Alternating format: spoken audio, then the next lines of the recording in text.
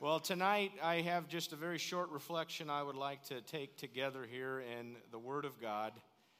The message of this reflection is just simply come to the light. I opened the service with John 3:16, again, a very familiar passage that many of us have heard. For God so loved the world that he gave his only Son, and whoever would believe in him will not perish, but have everlasting life. And as that passage continues in verse 17, I want to walk you through what Jesus is saying here. These are the words of Jesus.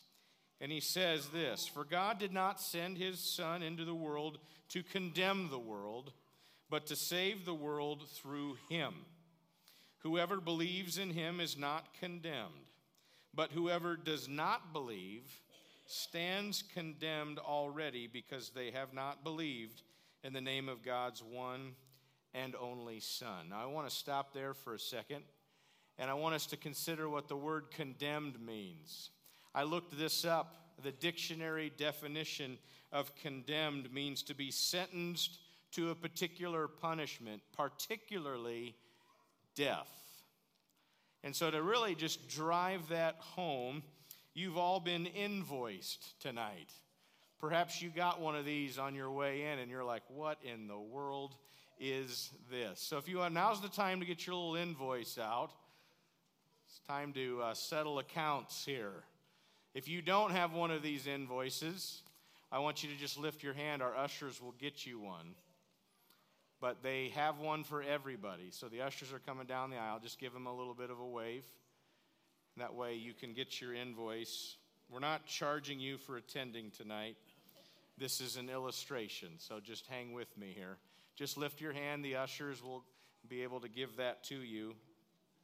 But all of us have an accounts payable that is our sin balance. We have a sin debt. The Bible's very clear that all sin and fall short of the glory of God, and you see that verse here on the invoice. The Bible also tells us that the wages of our sin is death. Isn't that just cheery, good news here on Christmas Eve? The wages of my sin is death. But here's the thing. As we walk through this, you'll see that we all have a penalty, but that's not where the story ends.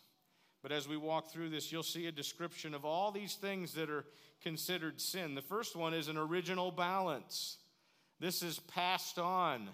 If you know the story, this is a real account. This is truth.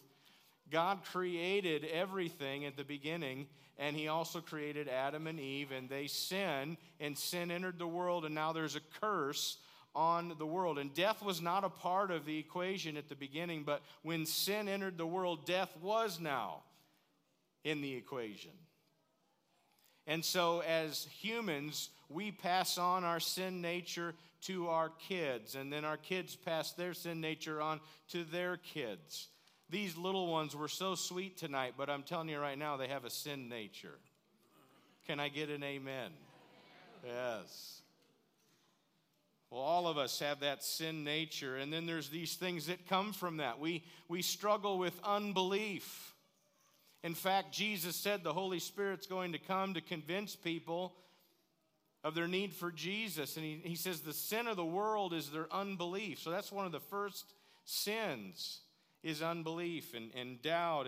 And we struggle with pride, and we struggle with greed. We struggle with immorality and adultery. We struggle with anger and hatred and unforgiveness and bitterness. And we struggle with lies and deceit and being someone who's jealous or coveting. We struggle with drunkenness and debauchery. And then, in case we didn't get the entire list, the bill includes miscellaneous. We'll just sweep that in there. But this is our sin debt. And notice the tallied balance there. Death, death, death, death, death, death, for the total of death. How about that?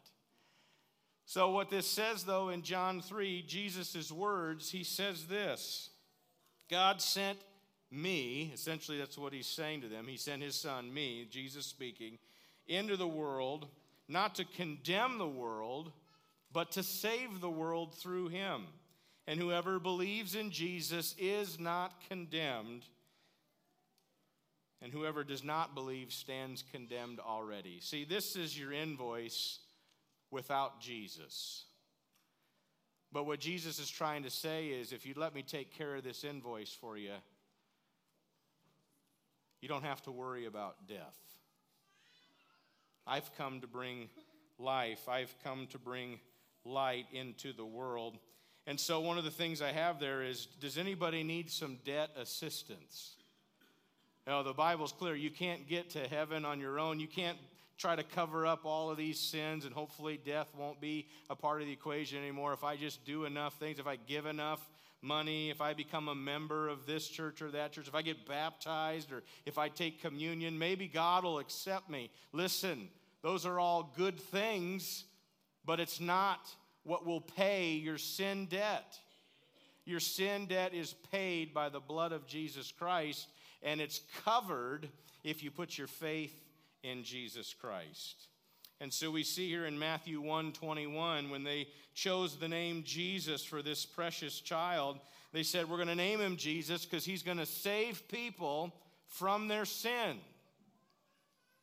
And then we see in Romans 5:8, God shows his love for us in this, that while we were yet sinners, Christ died for us. Hebrews 9:12, Jesus entered once for all into the holy places, not by means of the blood of goats and calves. That's what they did in the Old Testament, but it came by the means of his own blood, thus securing an eternal redemption. Now, the first part of Romans 6:23 is at the top. The wages of sin is death, but there's more to that verse, and you see it down at the bottom there. It says, the free gift of God is eternal life in Christ Jesus our Lord. And so this gift has been given. For God so loved the world that he gave. And just at Christmas time, we give gifts, but that gift needs to be open. It needs to be received. And so you'll see there in Romans 10:9 and 10, it says, if you declare with your mouth Jesus is Lord and believe in your heart that God raised Jesus from the dead, you will be saved. For it is with your heart that you believe and are justified, and it is with your mouth that you profess your faith and you are saved. And so we receive Jesus. We believe that he is the Son of God, that he did come to pay the penalty for our sin. And so we recognize we need Jesus. Jesus said one of the very first things the Holy Spirit's going to come and do is he's going to convince people of their need for Jesus. If you don't have Jesus in your life, your sin balance is not covered. And Jesus was very clear that those who don't come to faith in him, they'll be eternally separated from him. And he calls this place hell, and it's very serious. Jesus talked about it a lot. And sometimes I think we can just gloss over that part. The seriousness of dying in our sin. Yes, it's the wages of sin is death. It's eternal separation from God in this place of torment called hell. But God doesn't want you to go there. So he gave his Son so that you could be redeemed. At the very bottom, you'll see basically 4 phrases to help us remember the gospel story. This Jesus, he's existed forever. He's eternal. And think about this. He left his place, which is heaven. So he left his place. He came to your place, which is earth. He took your place, which means when he was on the cross, he had all the sin of the world, all the sin of humanity on his shoulders. He took your place. You deserve death, but Jesus paid your penalty. He took your place so that he can take you to his place. He left his place. He came to your place. He took your place to someday bring you to his place. For God so loved the world that he gave his only Son, and whoever would believe in him will not perish.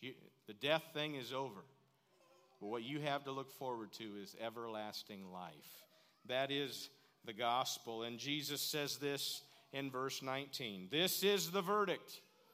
He says, light has come into the world, but people love darkness instead of light because their deeds were evil. And everyone who does evil hates the light and will not come into the light for fear that their deeds will be exposed. But whoever lives by the truth comes into the light, so that it may be seen plainly that what they have done has been done in the sight of God.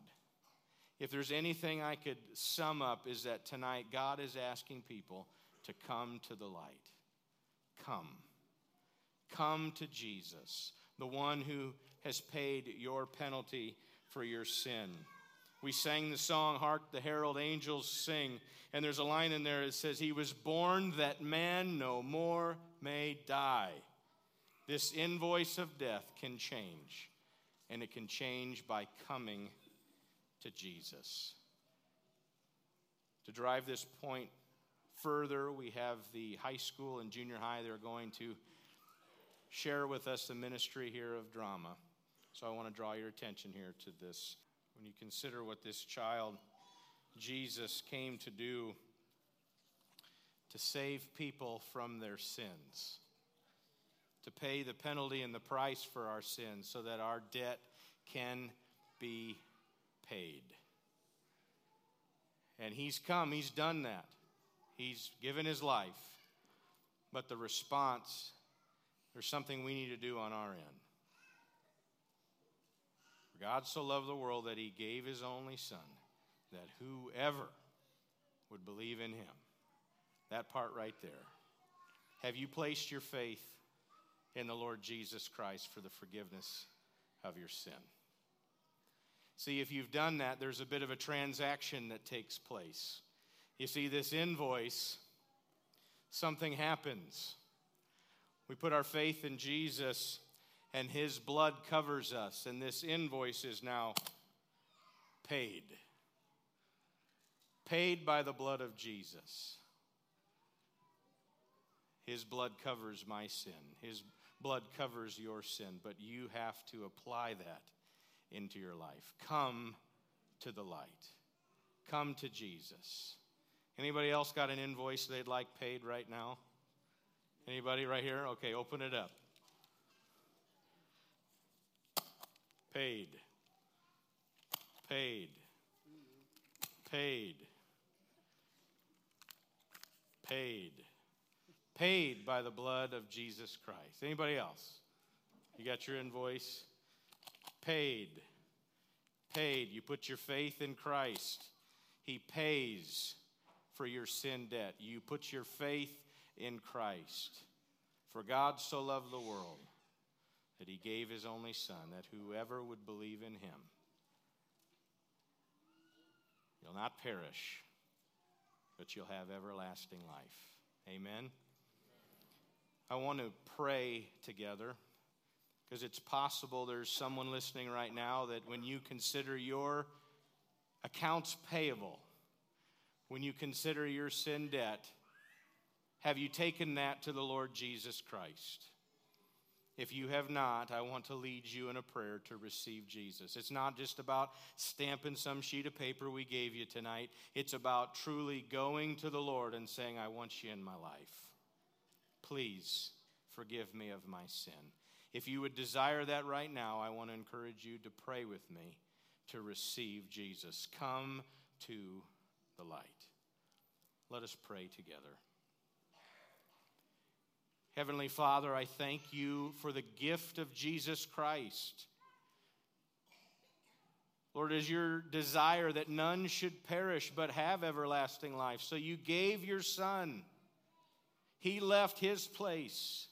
He came to our place. He took our place on the cross, paying the penalty and the price for our sin, that we no longer have to walk in darkness. And we come to Jesus.